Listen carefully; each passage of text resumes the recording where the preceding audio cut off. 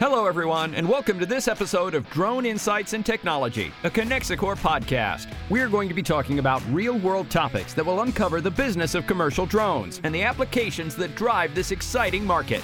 Your host for the series is Frank Segura, CEO and founder of Connexicor, one of the leading industry drone service providers. With each episode, we will be talking with industry thought leaders about how commercial drones are being used right now in all types of vertical markets to save time, save money, and keep workers safe.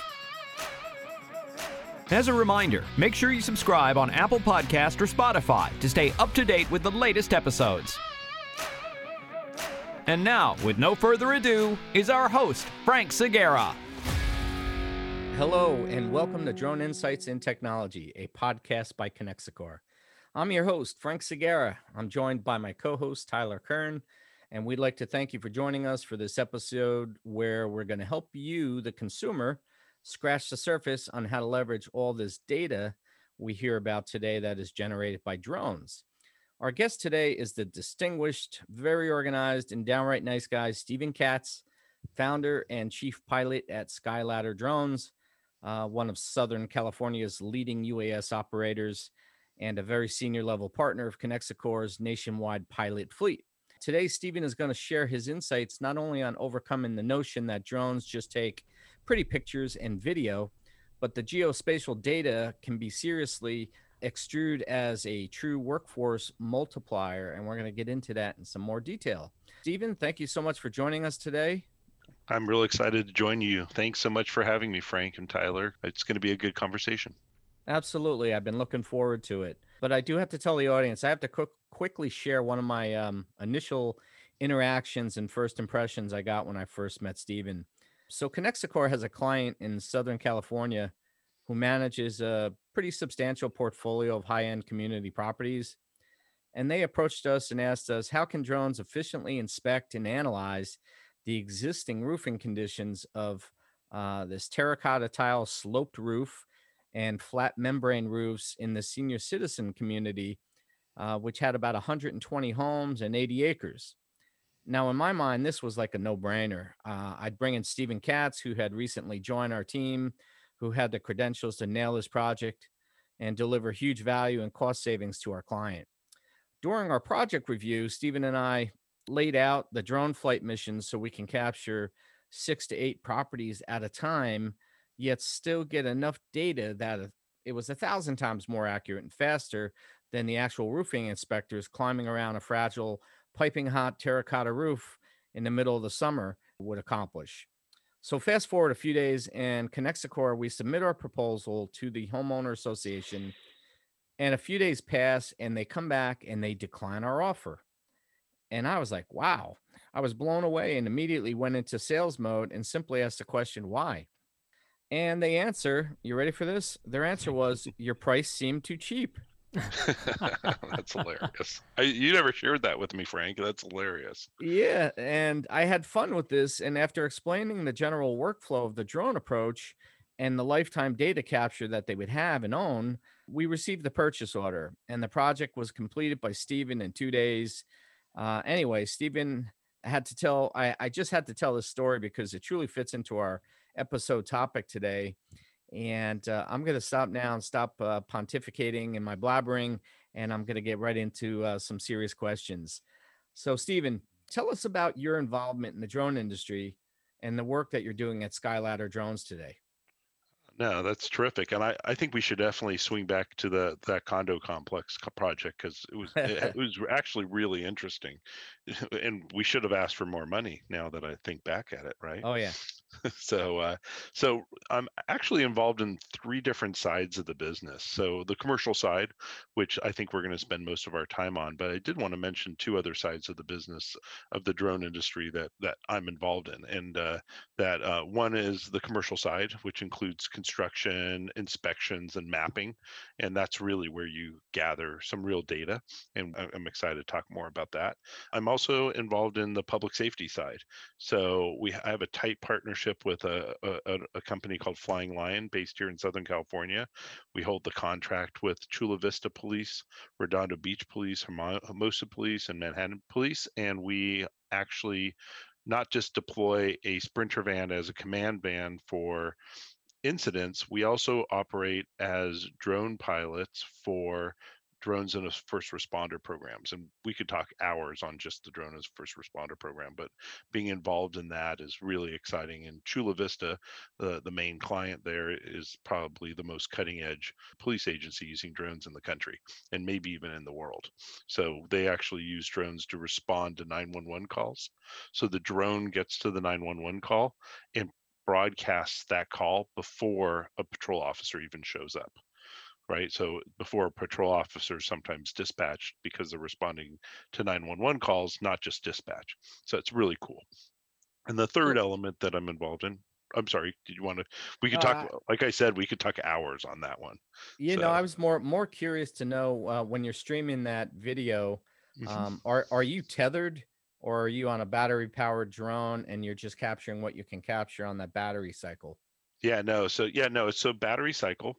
They just upgraded to the DJI M300s for a little longer flight time, and there is talk about being able to have two drones in an air with one pilot in the future. They've asked for that waiver, so they do need to come back and change batteries currently, to answer your question. And the streaming is actually coming through a system by Motorola that actually broadcasts that not just to the pilot that is flying the drone, because the actual is a police officer that's manipulating the drone controls and telling the drone where to go, not just the pilot on the roof, but also it broadcasts to squad cars. So squad cars kind of hang out around the corner, wait for the drone to assess the situation, and those patrol officers actually see the feed real time on their cell phones. So it's really cool, and it saves lives. It's pretty neat. Yeah, So I was involved in some of that technology prior to Motorola acquiring that company, and we oh, were also doing that's some funny. test pilots with that streaming video, and it actually gave you teleoperator capability where Yep. the drone pilot, him or herself, obviously has control of the drone. But if somebody in a command and control center wanted to take over, they could pass control over to that person, and that person and command and control could actually control that drone with Uh, geofencing built yep. around the certain perimeter. So yes, I'm pretty familiar with that, and I It think that sounds like you're really technology is. familiar. I think it would be a great future session for you because it's pretty neat. So Oh yeah, we're the R picks on the roof there. So our pilots get and they're expanding right now to additional locations, rooftops. So our pilots get the flight time, and Chula Vista has beyond visual line of sight of up to 3 miles to fly these drones. And so our team is probably getting the most BVLOS time in the country also, because they're flying every day, multiple, they're on the roof for 10 hours a day. sure. So it's really exciting. And I didn't know you were involved. Well, we can shoot our subjects about, oh, I almost cussed there. So we can discuss that other time. But and then the third thing I'm involved in is the training. This is a way that myself and my partner give back to the community. And so we actually do Part 107 training to help people pass the test at two local community colleges, at Santa Monica College and at El Camino College. So ranges in age from 16 to 65-year-olds in the class, people that are ex-military looking at job retraining. That's the department it's in, and it's just really satisfying. So it includes Part 107 training, flight training, and then an externship where some of our students come out and do work with us, both either on the law enforcement side or myself commercially. So it's a great real world. We call it an externship for Yes, I was people to. gonna say I've not heard that term before. Yeah. We have So interns and you have externships. I like that.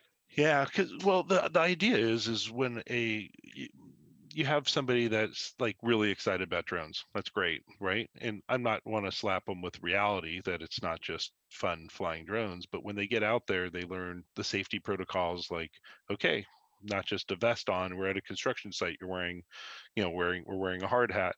Okay, let's look around. Let's do an assessment. So when you're doing flight training on a football field at a community college, there's not much to run into, right? But when you're out at a construction site and there's three cranes and two trees sitting next to you, there's some real things to at least start talking through with them. And so there's that real world quote unquote externship is just terrific.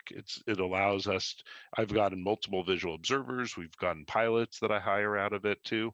So it's really helped build our network here in Southern California, but it's also built a network of people that are really well trained. So it's pretty cool. Well, that's really great. And I'm a big advocate for giving back to the community. There's no doubt about it. This country needs some unification and some love and happiness, and giving back to the community is always a good gesture to show that you're Yeah. part of it. So, It's funny. It's actually, Frank, it started with giving back, like totally one-sided. It's actually given me more. And that sounds so cheesy, right? I sound like Kim Kardashian on a talk show or something, right? But it feels like but it actually, I was doing it because I love teaching, and I would be a full-time teacher if I could afford it, right? If a college type thing. And the pilots and the relationships that we've gotten out of it's far exceeded the time put into it for the teaching. It's pretty cool. no, So that's very cool. So if we could just pivot a little bit and just get back onto the commercial side of things, I know here at Connexicor, we have fun with, we have a little catchphrase. It's not about the drone, it's about the data. Because in a lot of these organizations that we're working with, they seem to focus a lot. In fact, I get a lot of phone calls, and right away, I'm talking to someone that I know doesn't really fully understand drones, but they'll ask me, "So, what drone do you use? What drone will we be expecting on site?" And I often have to be very frank and candid with them and ask them, "Well, why do you ask me that question?" And they don't really have a good answer. A lot of it's perception on hearing about a particular drone, whether it's from some different country or if it's a popular, prosumer drone, whatever it is. I get that question pretty often, and I talk more about the data. We're not going to use a DJI Matrice 300 if we're doing videography inside a mansion that's got chandeliers hanging and artwork on the walls. We're not going to use a drone like that. We're going to use a 300 to do some serious mining site surveys, some DSM models, some terrain models. So it's really about the data. What type of data are we providing the mhm. client? So, Stephen, I got to ask you, is there an attitude in some of the industries that you work with that drones are fun for just taking pictures and that sort of thing, but not useful for collecting data and other actionable insights? And we hear that term a lot in the drone business, actionable insights. And I think sometimes people use it a lot, but they don't really understand what type of action it is that they need to take when being incited on that particular project by the drone data. Have you and others been working to change that perception? Well, I think we all are, right? We're all kind of doing it in we're eating the elephant in small bites here. So, yeah, so I have a presentation. I actually record a video that talks about beyond pretty pictures. And that's how I call it, is just how can we go beyond that initial phone call where and there's some classic ones. I have some great examples of this where the initial phone call was, hey, can you take a picture? Yeah, I have a great one here. It's one that happened, fairly recently. And it was, hey, can you take some pictures? I need somebody to take some pictures of my parking lot. And it's actually a kind of an industrial building. It's right next to Torrance Airport, so of course it's zero grid. So there's a whole airspace thing that we have to deal with, which I've gotten amazingly good at. Well, not only because I teach a course in part 107, so our students have to really understand airspace for that, but this had airspace. And then so my conversation goes farther, right? And so why do you need the pictures? And I think he might even started with video, because video, everybody thinks, hey, I need some video of my parking lot. But I said, what do you need it for? He goes, well, I want to know how many of my parking spaces are being used by this tenant, because what they do is they have the back part of the back parking lot they use for local car dealerships to store cars. I'm like, no, that's great. I go, but a photo or even video, you're going to be counting cars as they move. It doesn't make any sense. You know what I can do is I can do some mapping, and I can map it out, and and you'll get a visual map of the area, which Again, still not data. I would just call that a composed picture, an orthomosaic, stitched together photo. And he's like, "Oh, that would be great. That's really cool." I said, "So tell me again." He goes, "Well, I know how many parking spaces I have, but how many cars are parked in it from the dealerships, and then from my tenants, I don't know how many tenant parking, how many tenants park in cars and how often."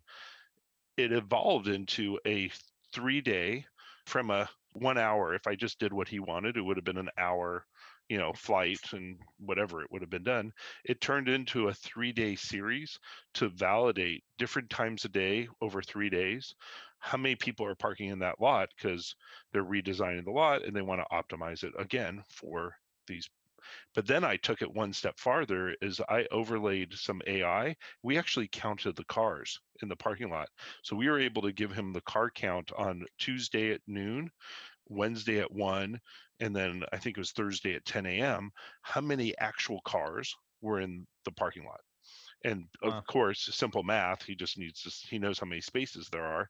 And we actually segmented it by different areas. Like, this is the car dealership, which stayed pretty consistent. This is your one tenant, that's this much, and this is your other tenant parking area, and this is how many people park there. So it was pretty cool, where it went from a very casual, like you were describing earlier, these casual conversations turn into, I would call that more, way beyond just data. It was actually AI, and we were able to do it just really quickly. And he was he was so excited. He was telling the city, he was just so excited about That's great. what we could do. Yeah, in fact, you just answered one of my other questions was why is it important for you to focus on finding, creating solutions to help your customers, and how are you doing that?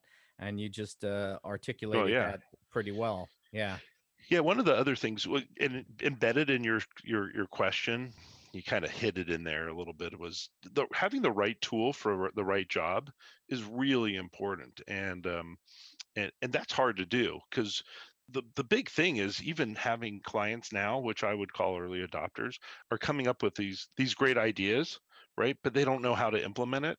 And that's one of the challenges, even with the housing development that we did the mapping of the roofs, right? It ended up being, oh, hours and just hours of pre-planning, because it ended up having, it's kind of tiered like rice paddies.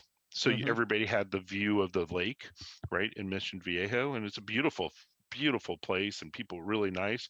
But because it's tiered, you can't just do a big map of the whole thing and get the same quality, even if you terrain follow. But you couldn't even terrain follow in this situation.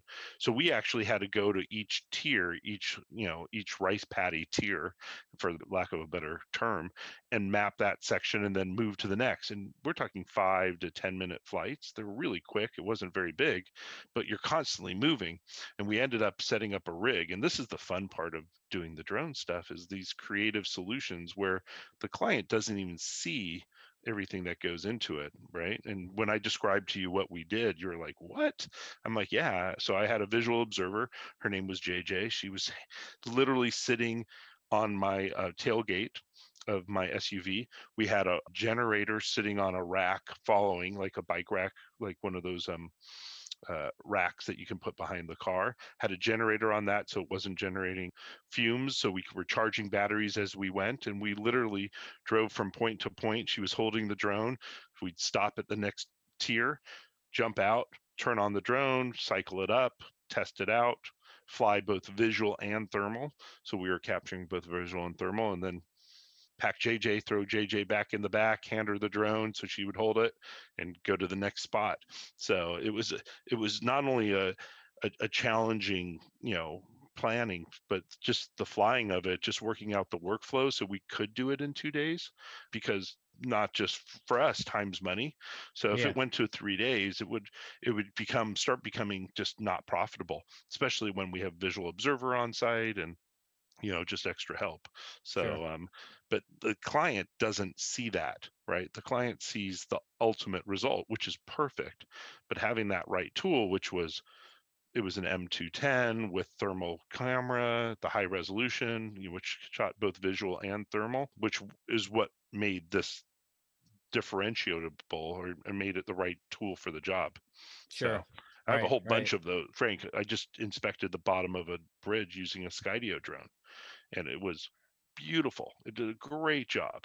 But Yeah, otherwise, somebody would have been walking in a foot and a half of sludgy, muddy gunk, right? Which was under this underpass. So taking pictures. Yeah, yeah, videos and pictures. right. So yeah, having the right tool to do the job, but then taking it and displaying it. I know Connexacore has your portal.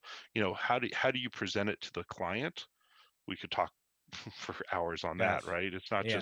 It's not just the capture. Is how do you present it to the client? Because I'm just tired of seeing Facebook posts of drone pilots like, do you guys use Dropbox or WeTransfer? And I'm like, no, Right. right? Because I mean, what's the solution to that? It Yeah. just there isn't any. Right, right.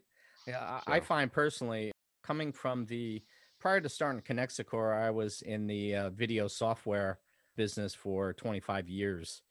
And I personally find that utilizing visual overviews during my demonstrations with new customers via Zoom of what the final deliverables will interact and look like in the software, it provides a huge benefit when I'm educating the clients who are not familiar. Because you can have a conversation on the phone and you could talk about these deliverables, and there's this other issue that we have in the drone world is all these acronyms.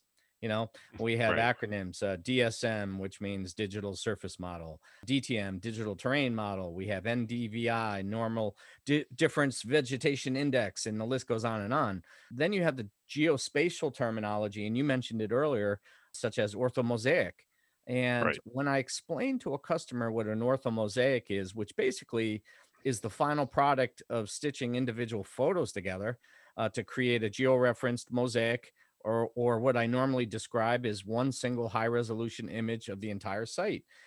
They kind of get it, but when I show it to them visually and how the images are laid out, and georeferencing is basically putting a point on the earth where that image is located, then they start to get it.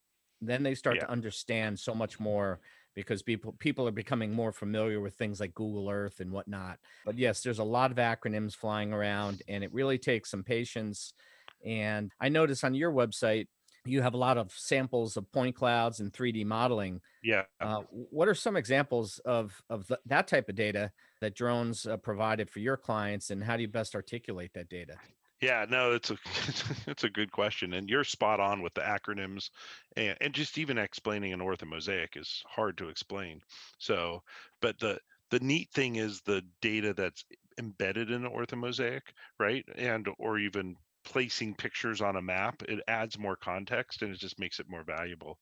So, a couple examples in terms of 3D models. So, I've done multiple projects for 3D modeling, and they're usually for architecture companies that are doing architecture. So two of them, one of them was a hospital down in San Diego, and the architect is they're going to be tearing down buildings and rebuilding buildings, or in empty parking lots building buildings. And what they wanted to do is have a 3D model of the area. So it was about a 6 block area.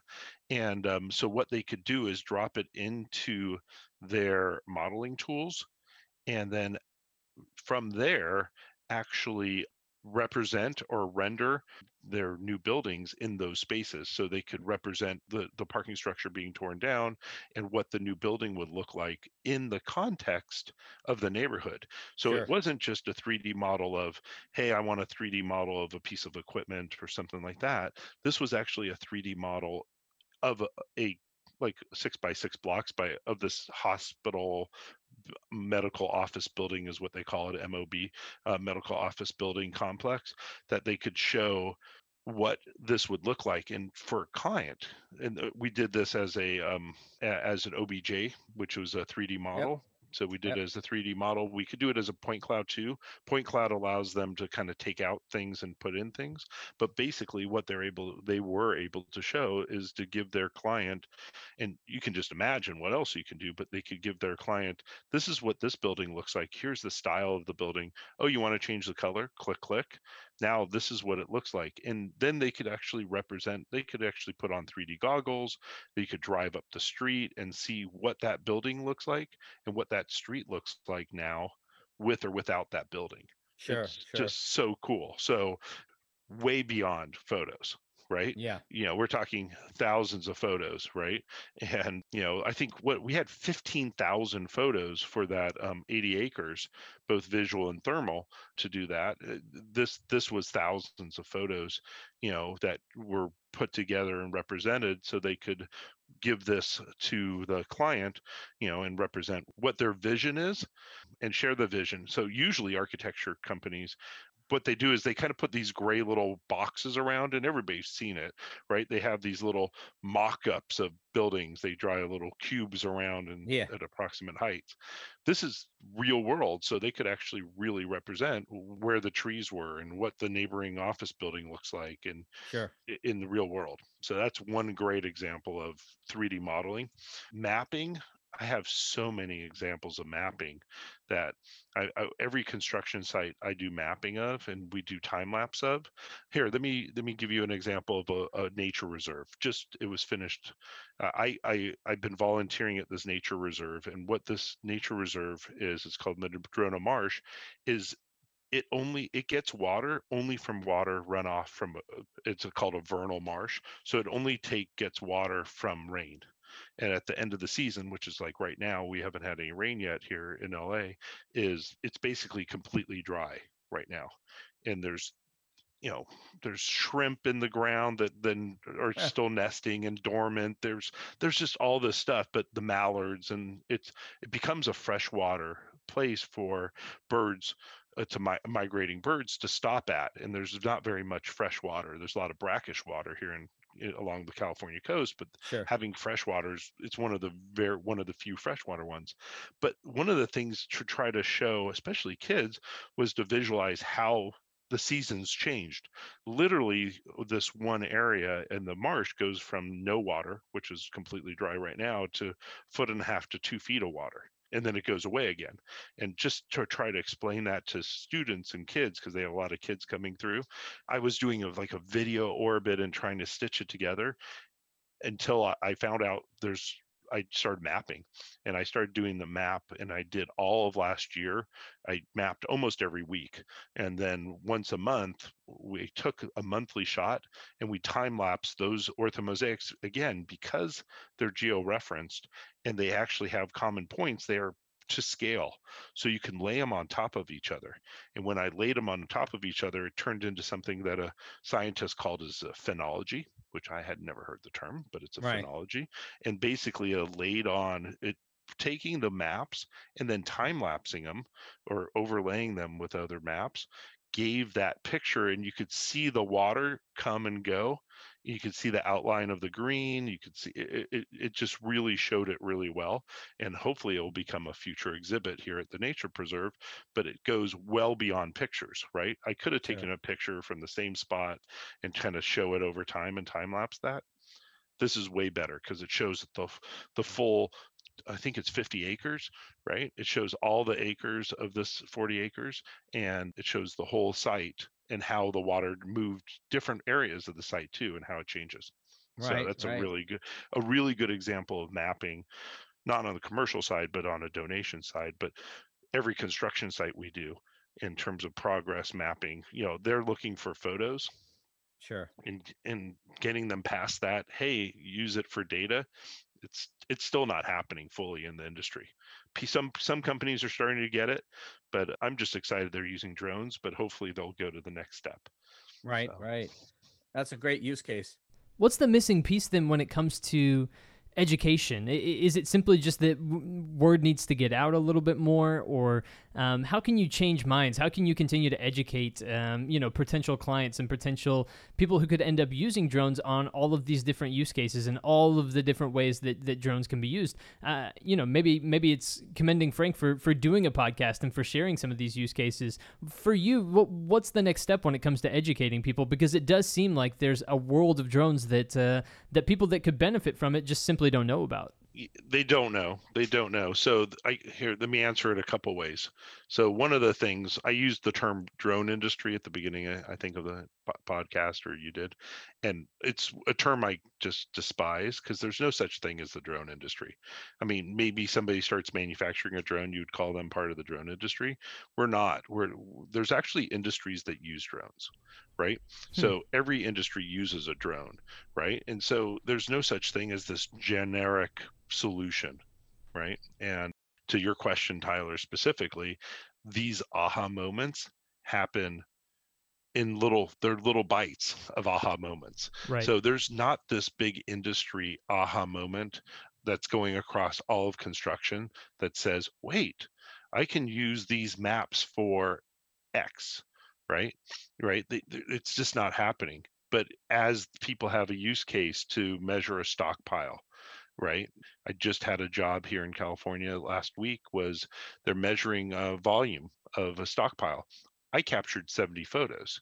That's all I had to do. That, and the client's doing the rest to measure volumes. And you have to be here in California to measure volumes. You need to be a licensed surveyor, or having some other type of professional license. But having the client capturing the photos and having the client do it, they can. But it's the last steel mill in California. There's a steel mill, and it's actually closing the end of the year, it sounds like, and they're measuring the remains of it.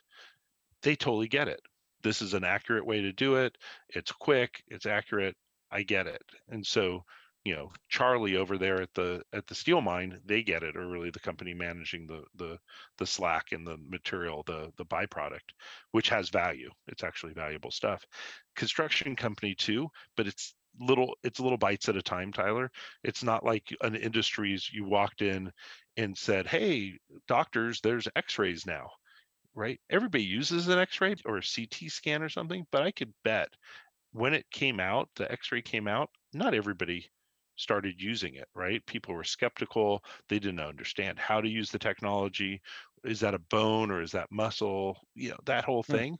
Same thing happened in medical industry. I'm sure it's happening here in the drone industry. And so for construction specifically, which is my main focus, there's no aha moment, but it's people are following the photos, and then as I can show them the mapping and any 3D modeling and measurements and things they can do, that's allows them to start seeing, oh wait, I can get it. So I'm Mm-hmm. finding my entry is through the photos, or what I would call pretty pictures, but I am always, always pitching, hey, look at the data you can get.